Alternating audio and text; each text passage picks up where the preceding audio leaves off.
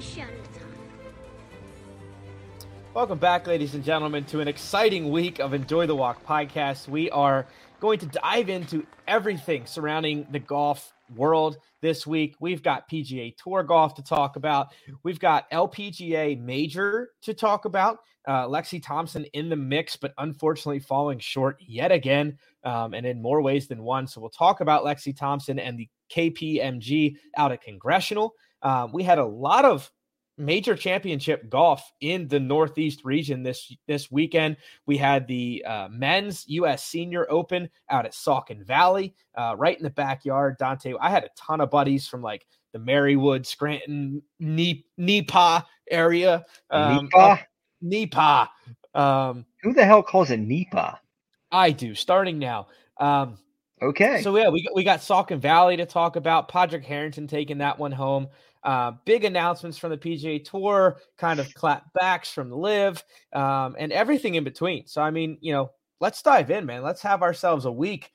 Tons of golf news to talk about. Tons. It's just a whirlwind, and it seems like the news is just constantly focusing on two specific tours. That is just, I'm getting more and more confused as the days go on. Yeah, I think, and I said it right before, as we were kind of getting our outline together, I said it right before we hopped on here. Type in golf news and you see no U.S. Senior mentioned. You see no KPMG mentioned. You see no women's golf mentioned at all, honestly. And they just played a damn major. Well, it's two majors. You had the U.S. Senior Open and the KPMG. Yeah. And what I see, even if you type in LPGA, is LPGA Legends comments on LIV, right? Like, it's just kind of crazy that we're seeing this domination on a media side of these stories. And we're happy to bring you guys, the other side of the industry and the world, and jumping in, I think, right into our backyard. We'll start with the LPGA, talking about the KPMG championship out at Congressional, which is a completely different golf course, if you guys aren't aware, than what Rory McIlroy won it back in 2011 already. Can you believe it's been that long ago since Rory McIlroy won his U.S. Open at Congressional? Nuts to see that golf course. And if you paid any attention throughout the week, it definitely was a completely different golf course. Congressional went under a huge redesign since Rory McIlroy won it in 2011. Did it. See, now, this is the thing. I got into the game way later, so all that time leading up to where I'm at today, I'm clueless when it kind of comes to golf news. Yeah, so Andrew Green completely redesigned the blue course out at Congressional. Now, they've got more than 18 holes at Congressional, but the iconic last hole kind of overlooking the massive mansion that is a clubhouse out there at Congressional. That green stayed, but it seemed like everything around it just absolutely got a makeover, which I think when you look at the comments on it, it was before the makeover kind of on the lower half of the US top 100 list, and now is being considered almost a dream destination course right outside of the nation's capital. So, got a massive layover and basically, I would say, I think widened the fairways a little bit, made it more member friendly, which when you're talking about a membership that pays probably close to $100,000 to become a member at Congressional, Jeez. I think you'll want it to be a little member friendly. Yeah, if I'm paying all that money. Damn.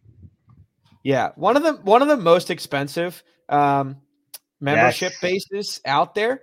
Now, what I think is crazy, right? And when you talk about, what really did they do? They took out close to 46 acres of trees.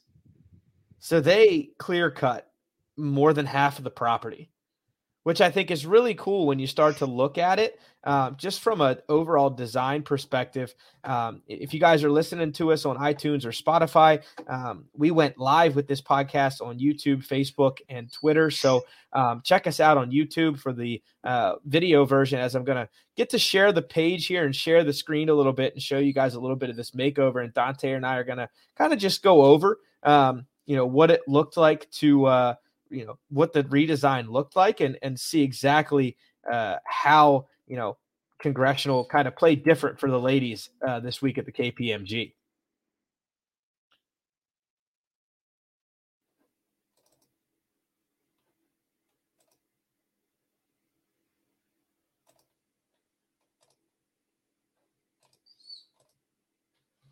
Voila, there we are.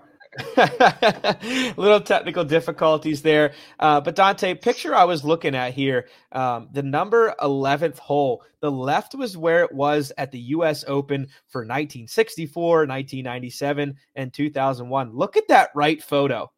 Look at the insanity of the change in not only topography, but just overall. Now that's from the flipped view, right? That's I was about to say, isn't it reverse? Yeah. So this here is that up here, but you can see the difference in how much tree is gone from that photo, which I think is absolutely insane. And as we scroll down here, you can see this whole, what I understand is all this greenery on the left-hand side here was completely opened up. Trees just absolutely demolished. It's really cool to see. And here you can look again at kind of the old shot versus new shot. A lot of trees gone that used to be there in the old on the left side versus right. I think they just they did what a lot of golf courses are doing. I think in the modern area, I guess you could call era of golf course design, and they just knocked down a ton of trees. Yeah, I see it at my own course too. It just seems like the climate's a lot different than before, so it's a lot warmer. And one way to kind of battle from the humidity that we have to face in the summertime and kind of like the rain that we get is they're cutting down trees. And you're seeing, like, even at my own course, you're seeing a huge difference when it comes to the firmness of the course and even kind of the green speeds that you're seeing coming into the late middle of like the heart of summer. Sure. Look at the 15th green here. Look at what used to be there back in 2011 and see the difference. I'm liking the new look. Just from a spectator view too, I can imagine, like, if I'm standing out here to the right, I probably couldn't see the clubhouse before, or maybe I could see bits and pieces because it towered up on the hill. But now you just get this grand view in a tournament perspective. I can only imagine how the stands looked out here. This had to be one hell of a view. And as a player, to be able to kind of look out and see probably all the fans and everything that were up in this direction, up past the clubhouse, just flocking down. That's just such a grand view of a golf course. I love that look. Yeah, I'm more fan of the newer look. And you kind of have to wonder too, are they doing it more for like an economically when it comes to maintenance? Or are they doing it for, we're going to be hosting a lot more tournaments here? Let's pack it with fans with the revenue, because obviously you can see the one picture is way more open to host more people than it being smothered by trees. Yeah, again, horrible podcast etiquette, but I'm showing another picture here, guys, of just the overview, like a drone shot of this Congressional newly designed. I'd love to see one of the old course, because I bet there's a bunch of these holes that you can see from the air that you probably couldn't see because of the tree coverage in the past. I'm a big fan. I've seen it done in a lot of places that I'm pretty familiar with as far as just cutting down a ton of trees. And like I said, huge fan of just the overall kind of clear cut and opening up a golf course while keeping the integrity of the golf course, because it obviously still played very tough in a women's major championship setting. Sure did. So, yeah, as we get back into the golf and talking about the LPGA, first two rounds saw the leader take an absolute charging lead. I want to say the leader was up by maybe 7 or 8. Justin Thomas, the whole sports world really was just buzzing about the leader getting up so quickly. And I think, again, we saw the complexities of women's golf not truly getting the light of day. We saw very horrible, almost, pathetic TV coverage all weekend long. The Travelers came on and basically made the women's KPGMG almost impossible to watch down the stretch on the Sunday too, just because of TV coverage and whatnot. I think if that's the one thing that you look at that's unfortunately consistent about LPGA golf in general, it doesn't get the TV time that it deserves. No, I mean, how are you going to push a women's major championship out of the way and then just put one of the many tournaments on the PGA? I think that's kind of a slap in the face. Yeah, I totally agree. I mean, you would never, ever see the likes of a U.S. Open or a British Open, or, I know the Masters does their own thing, so that's in a different category. But you would never see even like a tour championship get booted off for anything else. And the women's PGA championship is basically finding a tough spot on air. I think it's unfortunate because the crowd size was there. If you looked at any coverage throughout the week, it was packed. There were tons of folks that I know from even the Pennsylvania area, Maryland, Delaware, and obviously the DC area that were just flocking in to watch these women play and play great golf at that. These are world-class talents. And, it was just unfortunate to hear the struggles of these folks trying to watch this on TV unfold. It was almost better off to be there in person.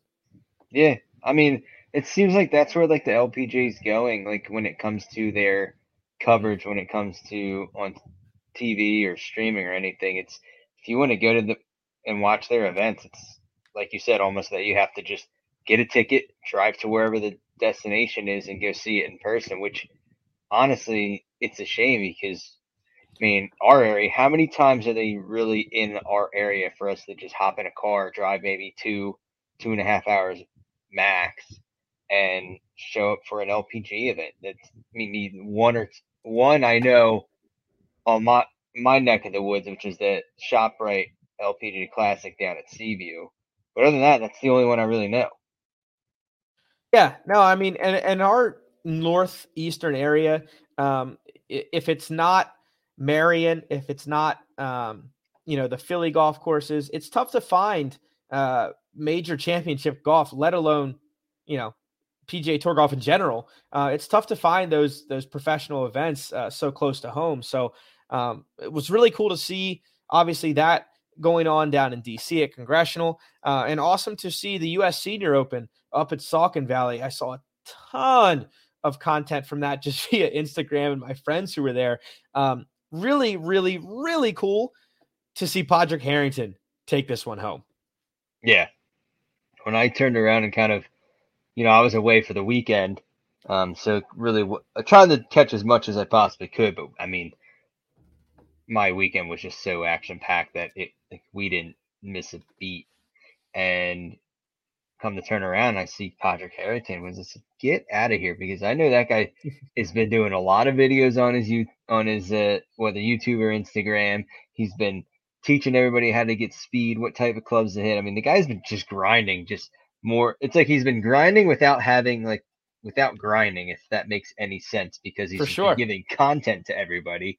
For him gaining speed, you've seen him with George Gankas before, just absolutely just putting in work, and for it to just come out, for him to be on number one in the U.S. Senior Open, it's pretty remarkable to see.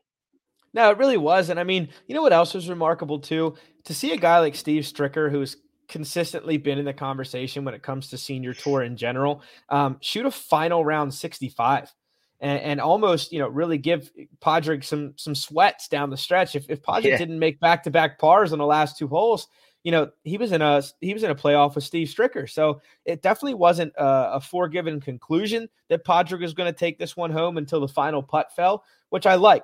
Coming down a major championship, you like to see a little bit of pressure put on the shoulders of the winner.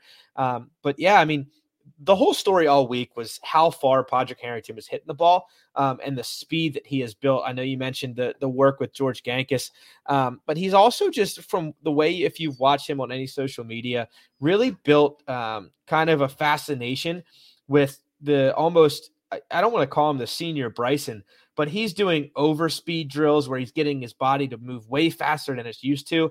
If you watch him on the tee, taking really hard, aggressive practice swings and getting his breathing almost like Bryson does, to just, a Kyle Berkshire almost as well.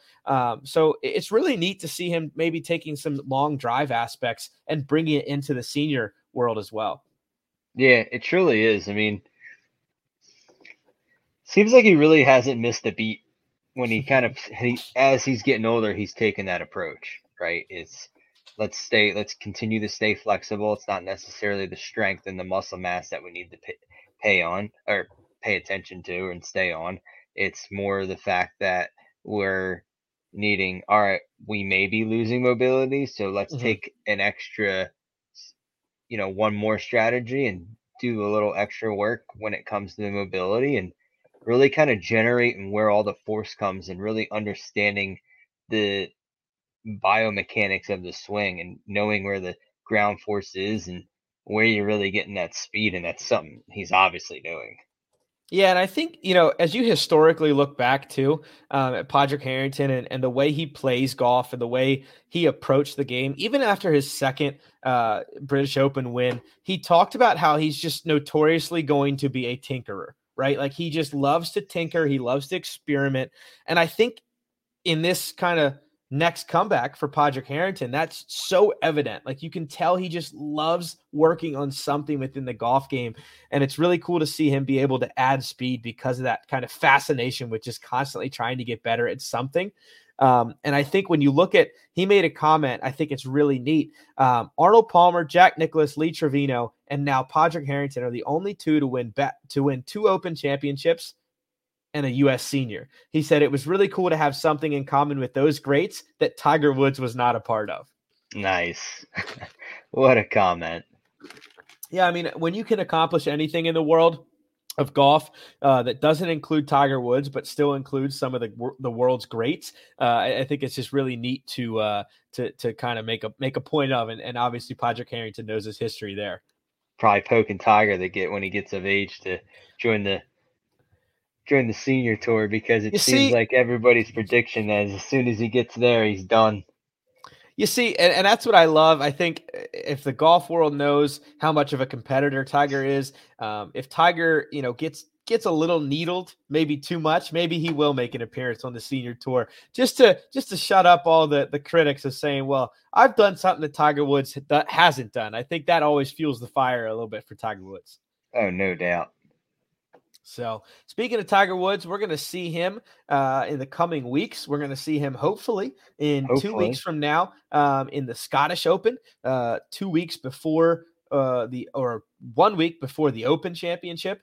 And then he plans on playing at historic St. Andrews as well. So a lot to see from Tiger Woods coming up. A lot of speculation. Will he be healthy? If the weather turns bad, can he play all 4 days? We saw the kind of grind mode he was in at the PGA and then ended up withdrawing just because he was kind of so far out of it. So does he play all 4 days? Does he even make it to get there? I hope he does. Pictures surfaced of him and Charlie kind of rehearsing golf swings alongside their Tiger's daughter, Charlie's sister, soccer game. So Tiger's got the bug. He's definitely at least trying to practice. He looks healthy. So hopefully he can tee it up out there overseas in the Open Championship. So did we talk about the PGA Tour, or did we just let the rest of the media beat this dead horse into oblivion? I don't know, man. It seems like that first it was the distance issue. Then it was is Liv going to be real? That it actually is. And now it's like this back and forth of, oh my God, Liv's going to take over. PGA Tour's got their back against the wall. They're screwed. And then you see more and more top 100 players leave the PGA Tour to go to Liv. So what is Liv doing? that the PGA Tour isn't, and you just kind of have to wonder, like, it just seems like there's no really kind of like direct road on either tour's direction, that you don't know what the hell is even going to happen. Yeah, no, and it's starting to, even create some rumblings within past Ryder Cup captains. Bernhard Langer's weighed in on it. Jim Furyk's weighed in on it.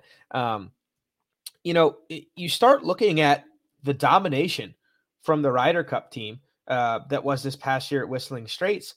You're looking at a Bryson DeChambeau, now gone. A Brooks Koepka, now gone. Matthew Wolff. Yeah, Matthew Wolff was on the team, wasn't he? Was he not? I don't remember. Maybe not. Wait, did he actually admit that he's going to live? It was just more of speculation that he was going to make. No, he was there. He was on the was he? He was on the official gone list as of today. So I mean, give it or take, you're looking at a lot of players that all of a sudden aren't on that Ryder Cup team anymore. Now, from the European side of things, it's not so detrimental yet. It was a lot of older Europeans. But, from an American side and from the PGA side, the PGA is who puts on the Ryder Cup, right, in partnership with the European Tour. So when you look at the juggernauts that made a big impact, Bryson was one of the most dynamic players of this past Ryder Cup. You look at saying, all of a sudden, holy shit, even the guys in the reserves like Kevin Na have gone to the Live Tour. You're looking at a Ryder Cup team that looks way different already 2 years from now, and we're not even, I don't think, seeing the last of people jumping. No, it's going to continue. It's just a matter of who, and it's a matter of when. I think you're 100% right. So, I mean, talking of the guys that have most recently switched, we're looking at Pat Perez, Bryson DeChambeau, Brooks Koepka, Matthew Wolff, and possibly even more. I mean, it's absolutely wild. And when you talk about why they've switched, today as we're recording on Tuesday, there were some haymakers thrown from the guys that did leave, as far as really being frustrated with the PGA Tour, and not really the way they've handled it, but the way they've been handling themselves, I think, for the better part of the last 4 to 5 years. Bryson DeChambeau talks more about like, it was personally my decision, and there was just too many pros that outweighed the cons to go. Golf is a force for good, and I think as time goes on, people will see that. And then you had guys like Patrick Reed really taking the gloves off and going bare knuckles, saying, if he had any advice for what the PGA Tour could have done, it would have been listen to the players for once, making it seem like, the PGA Tour is just ignorant of all the players. And I think if you look at the initial comments that started this frenzy that was the media, debacle with Phil Mickelson, it was exactly that. It was maybe listen to your constituents that make up your tour. Now, I know we talked about this off air in our speculation, and we can kind of make assumptions as to why and what needs to be changed, but nothing's come out and has been said on what needs to be changed. What exactly is it that these players see on their side that we don't, that needs to be changed when it comes to them and their, direct relationship with the PGA Tour? That's still kind of lingering in my mind, and I really want to know, because I'll tell you what. I'll tell you what I've seen from Pat Perez to Patrick Reed to the guys that jumped initially. Dustin Johnson said it. He's like, I'm here to play less golf, right? Pat Perez said the same thing. Pat Perez missed his, I think, middle son's birthday because he was on the bubble of the FedEx Cup. And if he didn't make the FedEx Cup, he could have been out a couple $1 million, which he ended up making. These guys at the end of the day are in this for a job. And I look at it like just like a common man, right? If I'm 100% commission-based salesman week to week, no guaranteed job, no guaranteed pay, and I get offered to me a salary that is double what I made working my butt off for commission the last decade, to do the same job in less half the time, no brainer, right? Yep. Like, I've been saying don't that get me wrong. Day one. don't get me wrong. I understand the legacy of the PGA Tour and this, that, or the other. But at the end of the day, and most of these guys, Pat Perez, Yeah. Patrick Reed, Brooks Koepka, they've Yep. got families to feed, right? Well, not even that. Not even that. Look at their age gaps. It's the age from like 30 to like 49, right? You got Yeah. these guys that are theoretically on the tail end of their careers, not necessarily, but you're comparing it to who's coming up on the PGA Tour, right? Look at all these rookies coming up and these college kids working their way to get on the PGA Tour, hitting ball speeds of 190 to 200 miles per hour with these great, smooth, athletic, rhythmic swings. That doesn't seem like they're breaking their back, and they're getting it out there, right? You got guys like Kevin Na and Pepper. I'm not saying they can't get it out there. Is what I'm saying is like how are they can compete against that if they're hitting 160 to 180 compared to 190 to 200 ball speed. Sure. So with at the same time, it's like they've been on the PGA Tour for so many years, right? Think of all the tournaments that they play. And like you said, we're doing that. They're living this lavish lifestyle, and now they're missing cuts after cut after cut. Guess what? Yep. They're not getting paid. But they're living this lifestyle where they still have to fork over their caddy, their athletic trainer, if they have a mental coach, all these coaches and putting coach, swing coach, you name it. They have to still pay them, but they're not bringing any income. No. To the point, it's like, well, shit. Like you said, if I can go play less events and get double the money, I'm looking at more home time. Well, you look at it this way, right? This year alone is 8 events, with LIV guaranteeing 14 events in 2024. Pat Perez, to make a living, the living comfortable for him, to make the playoffs and guarantee his tour card for another year, played 38 weeks out of a 54-week schedule. And it's like a lot of these guys are saying, it gives us the time to not only have an off week, but be part of our family and recuperate if we do have an injury that won't cost us our career. Right? So you look at the first event. You look at the first event, right, over in London. Now we've had 2 off weeks until this week coming up in Portland. So if you get hurt, you're not all of a sudden needing to jam in another tournament to keep your job, because I feel like another stressful, and again, people can say, oh, it's the part of the competition and that's the part of the PGA Tour. It brings out the best week to week. Another stressful part of the PGA Tour is if you're not in the top 25, top 50, you're busting ass and scared to lose your tour card on every swing. And that's stressful. And that brings out bad golf. Yep. I mean, am I saying that these guys played stellar golf all week long out in London? No.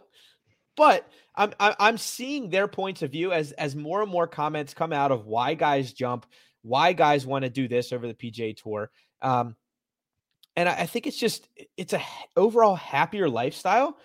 And I struggle with people really ripping into it, because if they, on their own personal work sites or work jobs, whatever, were given a base salary instead of commission. This is what I keep going back to, because I'm a sales at like heart. This is why I see it. If I was given a base salary over commission, double guaranteed of what I made last year or the last 5 or 10 years, and I had to do half of the work, absolutely I'd be in. Yeah. And Patrick Reed made a good point too. He said he loved the shotgun start, which I think is hilarious. Of course, Patrick Reed, out of everybody, loves the shotgun start. I like this on a viewer's aspect. I like the shotgun start. I still think, all right, the shotgun start is great for viewership when I was watching the first event, because everybody's playing at the same time. You're not waiting for all these tee times to come in. Everybody takes their drive, everybody takes their second shot, and everybody makes their chips and putts. And it literally goes from, one screen to the next, one clip to the other, and you're seeing all these shots. Well, before, if you have a field of, say, 50 guys, and they're staggered between 10-minute, 15-minute interval tee times, and you decide, all right, I'm going to watch a couple hours I only have time to watch maybe 2 hours of the event. Well, you're only going to see that 2 hours of who's actually playing.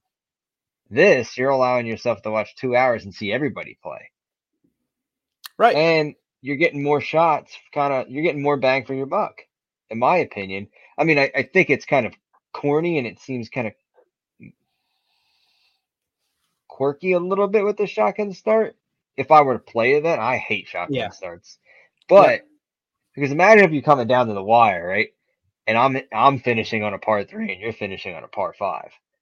And we're tied. I think that's a little weird. But on a viewership standpoint, I think it's great. Yeah, I mean, I think it's kind of interesting when you put it like that, right? Like in every golf tournament that we've watched at a major championship level or just a PGA Tour level, we watched the same hole decide a tournament. Now, for the first time ever, we could see one guy have to go make par on a par 3, and one guy maybe have the opportunity to finish on a par 5 and make birdie or even eagle, right? That guy at the par 3 is not making eagle. He's not. He's statistically definitely not making a 1. But the guy on the par 5's got a chance to make eagle, and all of a sudden go from 1 back to 1 up. So, I mean, it brings a lot of components into play that we don't get to see week to week, which I think is very interesting. And I think that's what makes everybody so excited about the whole LIV Golf tournament and tour and all that is the fact that you're going to have different scenarios that you've never seen in the entire existence of the PGA Tour.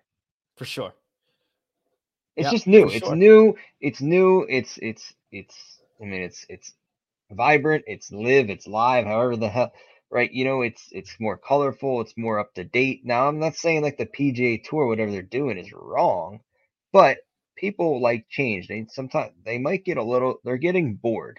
And we've been saying this time and time again that watching the PGA Tour on a viewership standpoint, on a media side, it's just getting boring day in and day out. Like I said, we focus in on 6 tournaments every year out of the entire PGA Tour schedule. Yeah. That the Waste Management, the Players, and the 4 majors. Yeah. So now we got more stuff to watch. Maybe throw in like, I don't even know what, the Amex, just because we play out there in the Palm Springs Golf Championships. But like, you're 100% right. And I think something else is interesting too. And we'll get into it. But the PGA Tour is all of a sudden now, because of this kind of competition, thinking about going away with the wraparound schedule and only having tournaments January to August, and having a couple exhibition style tournaments with large purses from that, September to, I guess, January. But the big thing for me is, right, we're looking at the tour schedule from 2021, and without the Ryder Cup, there's still 1, 2, 3, 4, 5, 6, 7, 8, 9, 10, 11, 12. There's 12 events that the PGA Tour has. Well, 11 if you don't count Tiger's Exhibition Hero World Challenge. But still, you've got, a lot of big tournaments that are kind of staples and have been staples in the schedule. You've got the Houston Open in Texas. You've got the RSM Classic in Sea Island, Georgia, that has really offered a lot of big opportunities for guys that have gotten their card in the Corn Ferry to kind of slow roll into events while not having the world's best at their same events. What happens to these events now, right? And the biggest thing, you've got these massive sponsors. You've got Worldwide Technology in Mayakoba. Is that because it's a world golf event still going to happen? You've got the RSM. Do you tell that big donor to just kick rocks? Like this could burn a lot of bridges for the PGA Tour, having to shorten their schedule. I don't necessarily agree with this being the answer to the competition that LIV's bringing. And it's kind of funny too, because it almost seems a pretty much copied idea of what LIV's doing. Control V, yeah, like, pretty much. Hey, let me copy your homework, but I'm gonna change, a couple things on it. I've seen that meme going around a lot, but you kind of got to wonder. It's like, all right, well, if the PGA's doing this and they're copying pretty much exactly what LIV's doing, clearly LIV's doing something good. in a sense that the PGA Tour is kind of overlooking because of certain aspects of what is coming about within Well, LIV. hear me out. Hear me out here. Even if it's not quote unquote good, LIV's doing something that the players want. And at the end of the day, that's what makes your tour go round and round, right? Like you can have as much money in the world, but if you're not doing something that a player will not come over to play it, then it doesn't matter. So, I mean, yeah, I think the PGA Tour behind the scenes might be kind of saying, even though they're not going to say it out in public, we've got to do what the players want. And if it's this LIV format, we've got to kind of conform or fear of losing a lot more players. Yeah. And I mean, obviously, how many times do people actually go? They're not going to see the whole field of players. They're not going to see the course. Right. They're going to see their favorite player because it's nearby. I'm gonna buy tickets. Mm-hmm. Tiger's playing. I'm going. Ricky Fowler's playing. I'm going to this tournament because they want to see that. So if you see all these top 100 players leave, hypothetically, and all your favorite players are in the top 20 and they're now playing in LIV and they're playing all over the world and you really can't go to see them, are you going to go to the PGA Tour event that's 15 minutes down the road? Yeah. Well, I mean, probably not. No, exactly. And I think what is very evident, and I think it's what the media might be kind of not alluding to, is how I think angry and brash Jay Monahan has been with every response since this stuff came out. And I think when you see so much anger and like ego come out, I think it's the sign of someone who knows they kind of got a little bit. And they're kind of getting got a lot more often as more players jump. And I think that's kind of more what pisses me off. Not the fact that what LIV is doing and they're trying to basically destroy the PGA Tour, because honestly, I think deep down, Greg Norman has a little smirk underneath him. He's like, yeah, this is working. But it's more the fact, like, I love the PGA Tour. I love what the PGA Tour holds, and I love what they're doing. Like, I love that aspect of it. But again, I also like the aspect of what LIV's doing when it comes to when you kind of like break it down and not look at it at face value and see what it is. Yep. Like what it really is and what it's for.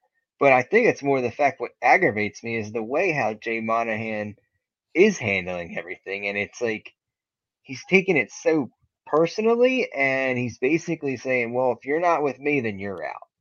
I think if you look at the history take a look at it.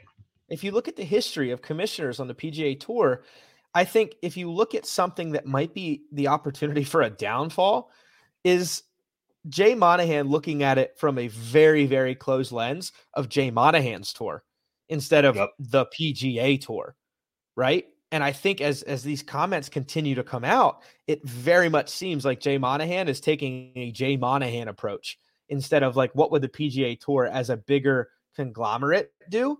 And it's interesting. And I mean, we'll get into kind of what he has brought to the table, bringing the DP World Tour here in a minute. But guys, we want to talk golfers clothing brand real quick. We had the CEO and founder of Real Golfers Clothing Company on our show in congruence with this episode coming out on YouTube and Spotify and iTunes as well. But guys, you can go to realgolfers.co for the awesome summer collection that Dante and I are wearing during this show right now. You can check that out on YouTube. Dante's got I believe like the jungle collection. You've got some jungle cats and giraffes on there. Giraffes on it. Giraffes and some trees. I love it. And I've got the Christmas in July, which is some flamingos wearing some Santa hats. If you can't get on board with that, maybe we just can't be friends. I don't know. But guys, these shirts are super comfy and at a price point that you guys afford. That's why we brought him on the show. We love the price point as we think some things in golf are kind of getting out of hand price point wise. And they're $45 for the summer collection and even cheaper for the collection that are last year's, the solids. So guys, go check them out. realgolfers.co.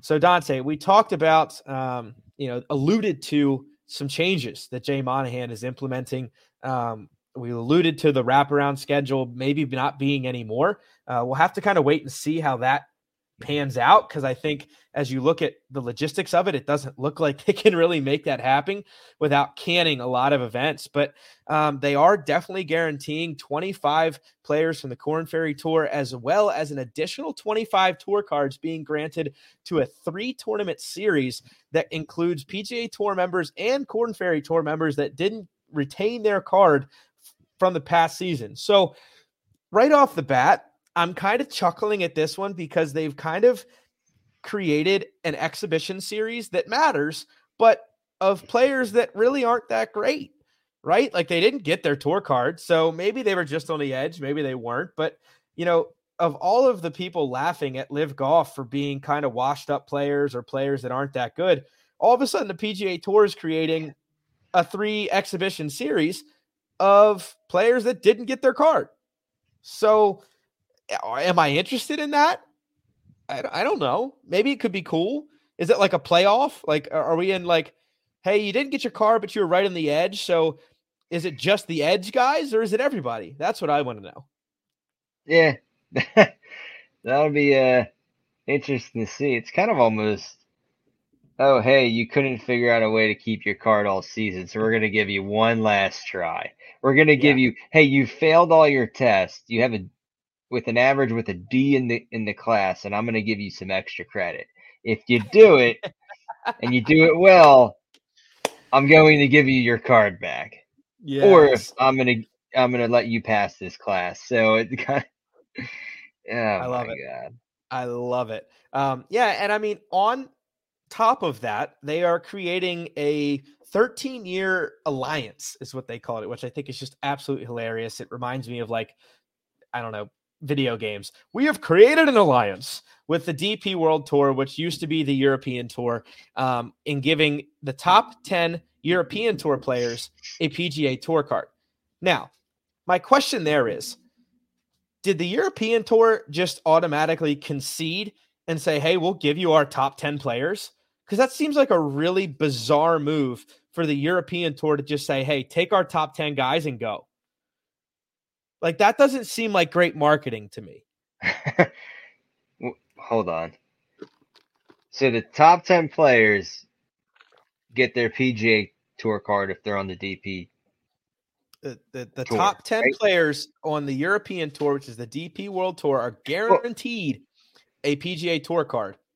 Can't you be, or is it, can you be members of those both tours at the same time, or is that? You can. Or you can. Yep.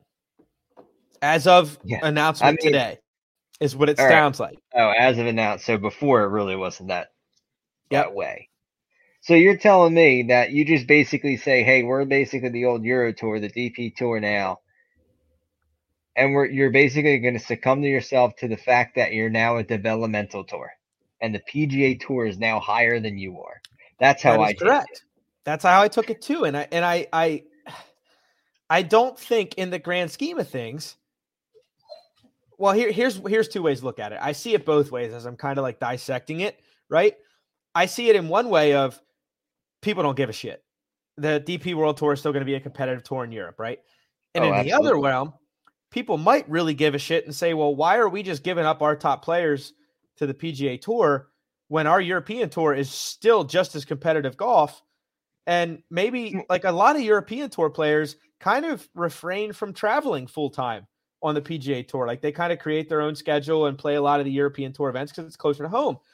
So now that is closer to home, but it's closer to home. And don't they like the tournaments better because the courses they play are, from what I remember, they said it's real golf, not the so-called PGA Tour bomb and gouge type of golf. Yeah, I mean, it's definitely interesting, to see how it'll pan out. Are they going to force the top 10 to join? Do the top 10 have a choice? What if I'm like number 7 and say, well, I kind of really enjoyed my time over here in the European Tour. I'm not going to the PGA Tour. It's going to be interesting. Like, yeah, I mean, what if throwing a lot of muddy water in there? Here's your tour card for the PGA. You can play in it and say you're comfortable. You're making a decent living on the DP tour over in Europe, and you're crushing it, and you're like, this is the tour I want to make my major tour, my home tour, and they're like, hey, here's this PGA Tour card. Can you refuse it, or if you don't show up, like you said, it's a very gray area. Super gray area, and then it's kind of funny as if the leader of the DP World Tour kind of already knew where this was going. He said, please do not look on the European Tour as a feeder tour because of the schedule.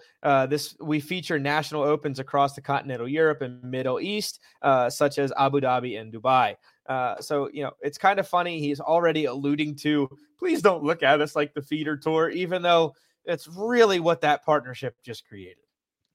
Pretty much. So it'll be interesting. It seems like they're scheming as well, if I'm reading it correctly, of Jay Monahan's attempt to give more cards to the Q School as well, which basically points to them saying we want to give as many top college players the chance to avoid a long year on the Korn Ferry Tour or Q School. Basically, I think they're scared of a lot of these high-level college amateurs jumping right to LIV. Yeah. I mean, if I go to LIV and basically make guaranteed millions of dollars playing a few events, I'm pretty sure those guys are going to do it. Yeah, for sure. I mean, it's obvious to me that, they're not only seeing it from a perspective of losing top stars that are now, they're in the realm of saying, we might lose top stars that are up and coming as well. So it'll be interesting to see it crack down. I think the announcement of the alliance today was just the tip of the iceberg of kind of final decisions. The PGA Tour's got a ton to iron out here, and it's only July. I think, they're obviously keeping the Tour Championship for this year, but if I had a little crystal ball that I'm like concocting, they're going to change that Tour Championship. And FedEx might be out the door when it comes to the FedEx Cup playoffs. Because we've said this from day one of our podcast, no one watches the points list all year long for the FedEx Cup unless you're specifically writing articles for the PGA Tour on the FedEx Cup. You're just not. No.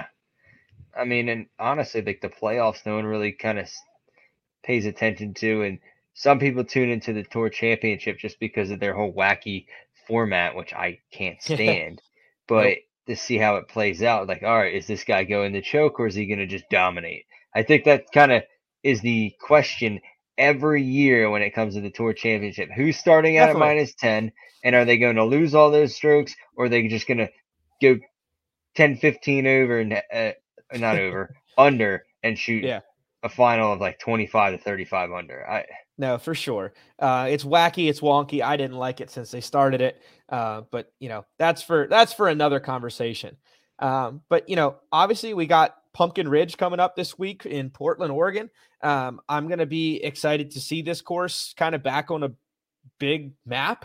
As far as professional golf back on the course, we obviously saw it for a while in the U.S. Amateur rotation when Tiger Woods won all the way back. I think one of his 3 U.S. AMs was at Pumpkin Ridge. So it'll be interesting to see the course. I think, Dante, you're going to like it. I think it's a tight tree line track with kind of old style course. If I'm seeing a pattern from London to Pumpkin Ridge, it's LIV Golf is going to some very tight ball striker friendly courses. And you've got to be tight off the tee, and you've got to be tight with your approach shots too. So I'm excited to see Pumpkin Ridge. I'm excited to see round 2 of LIV. I'm interested to see how these new guys that jumped fit in to the new teams and who maybe gets the boot. Can they sub in, right? Like, I'm interested to see how they navigate that space. Yeah. They making new teams, or is it that's the final how many teams they have?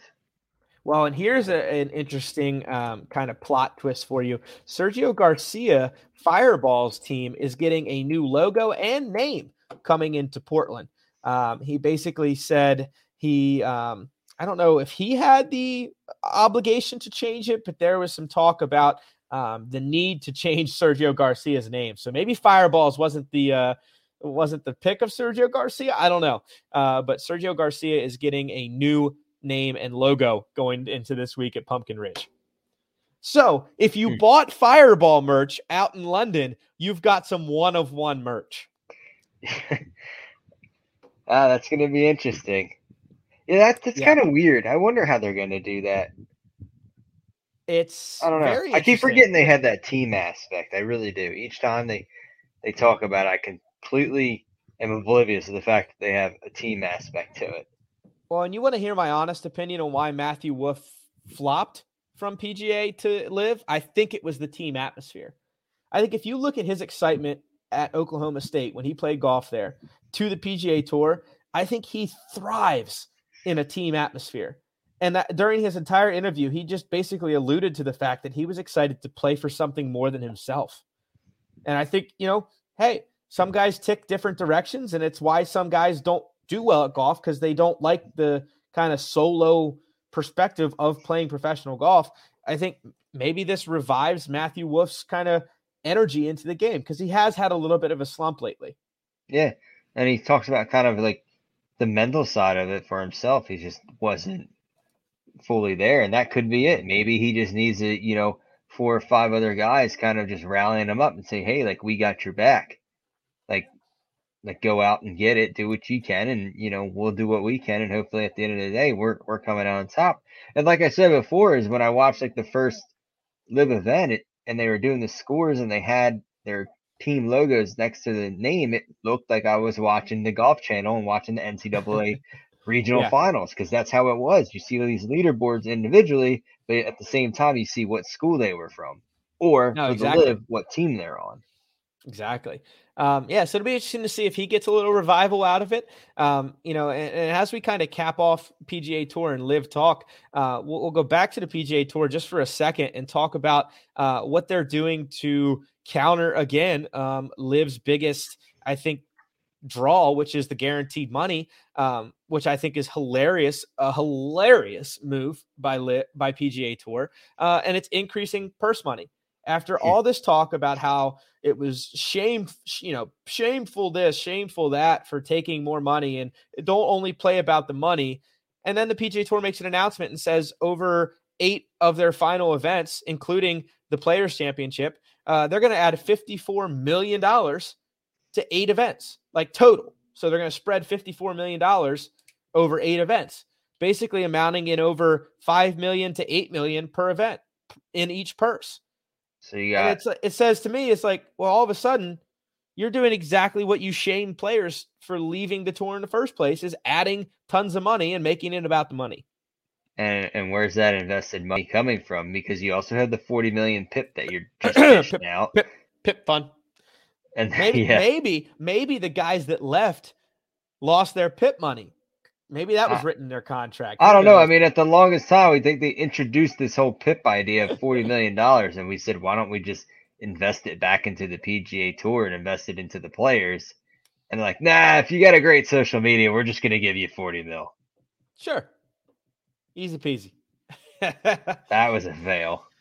It's interesting, man. It's going to be, I tell you what, this battle is far from over. If you're talking boxing matches, I think we're well before the bell has rung in the first round. I think these guys are just getting into what is going to be a massive battle. I think if you're looking at it from a standpoint of how long will it go, I think if the PGA Tour does not maybe reverse course or do something to maybe let these guys back in, I think there's legal battles involved.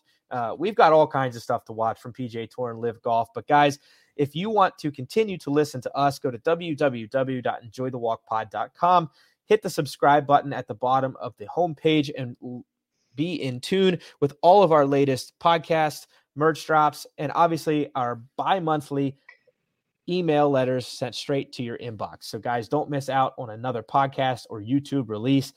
We cover everything from in the golf world, not just Live and PGA. We cover the entire golf space, as well as bringing you interviews from in the entire golf industry, from founders to everybody in between, caddies, PGA Tour pros, and everyone that you want to hear from. So go to www.enjoythewalkpod.com or at enjoythewalkpod on Instagram and Twitter to follow along.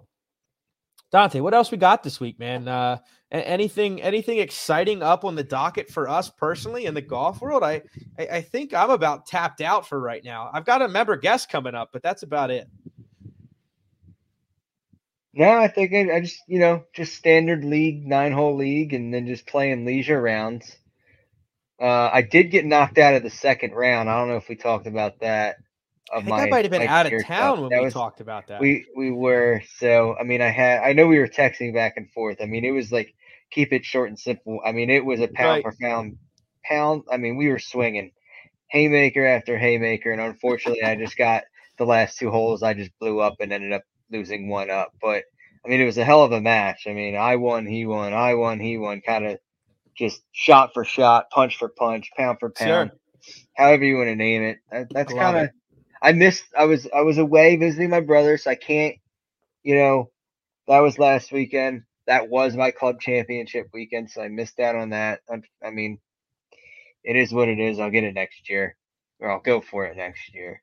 No, I mean, to answer your question, no, not really. Just Dude, playing some leisure golf while the sun's still shining at 8:45 at night. I tell you what, man, we can get a round of golf in starting at 6:30, and I mean all 18, and I'm here for it. Yeah, So yeah, man. No, I've got a member guest in 2 weeks, so I'm gearing up for that. I got some stuff coming your way. Don't worry. All right, rock and roll. I can't wait, man. I'm excited. I enjoy like laid back but competitive golf, and that's what member guests are. Member guests are great, especially when they're like or is it a 3-day or is it a 2-day? She's a 3-day. Nice. Thursday, Friday, Saturday. Oh, Thursday, Friday, Saturday. Okay. Yes, Usually I see sir. them being Friday, Saturday, Sunday. Thursday's the par 3 competition, kind of laid back. You get your practice round in, and then the evening starts the par 3 competition, and then you go Friday, Saturday. So a lot of fun. A lot of fun down in Ocean City. What's the format Friday, Saturday? Handicap better ball. How many rounds? Is it just a round Friday, round Saturday? No, so it's 3 rounds of 9 on Friday and 2 rounds of 9 on Saturday with a shootout. You got to win your flight. Yep, got to win the flight. Nice. Do you know what Gotta flight get out you're of in? the flight. I don't. We usually find that out at the pairings party on Thursday night. So. Oh my God! Really? Oh yeah. Oh yeah. Now, do they break it up at like flights? And I'm assuming they do it based off of like what tees you play too, right? Like if you're in the championship flight, are you all the way back? Based off of my partner and I's combined handicap. Yep. So it'll be interesting, man. It'll be fun. My partner's a high handicap, but if he can make like a couple pars, sometimes he gets 2 pops. So we're talking that high. We could be deadly if he can just find out how to make like 4 pars and 9, and I can take care of the rest. So it'll be fun. We've gotten very close. We lost on a tie of cards 2 years ago to get out of our flight. A little salty still. I hate that one. Go to a playoff. I think I don't care how long it takes. Playoff all day. Yeah, but they were like, we got to get to the shootout because the shootout does take forever because it's such a big member guest. There's usually about like 12 teams in the shootout, which is alternate shot, no handicap, or I'm sorry, alternate shot, 60% of your worst handicap for the shootout. So like, it gets interesting. That's crazy because usually like full handy. When you do the flights, it's flighted, and that's gross. Yeah. And then when you get to the shootout, that's where the handicap comes into play. No, Ocean City plays handicap all weekend long, which is fun. Is fun. I mean, it makes you're there for a good time. It makes it way more competitive. I'll give it that. I mean, besides, there's not a match that usually doesn't come down to like 1 hole or 2 holes. So okay, every year I've played it. So it's okay. So they do it well to where it's pretty much it's not runaway competition. They are handicap police. They definitely monitor. So no one's sandbagging your butt to like a 6-up win, you know? Yeah, because the ones I played in, besides my own home course when I did a couple at Glenmar, it was a 3-day. It was Friday, Saturday, Sunday, and it was 2 9-hole matches. Friday, Saturday, 1 on Sunday, and then the shootout from there. But your flight was based off of the combined handicap, and it was gross play. Yeah, not us. Nope. So I'm excited. Should be fun. I hope the weather's good. I'm going to enjoy a July 4th weekend before I get out there. So I hope everyone does the same. But as always, guys, like we said, go to @EnjoyTheWalkPod to follow us along. Until next time, get out there, carry your clubs, and enjoy the walk.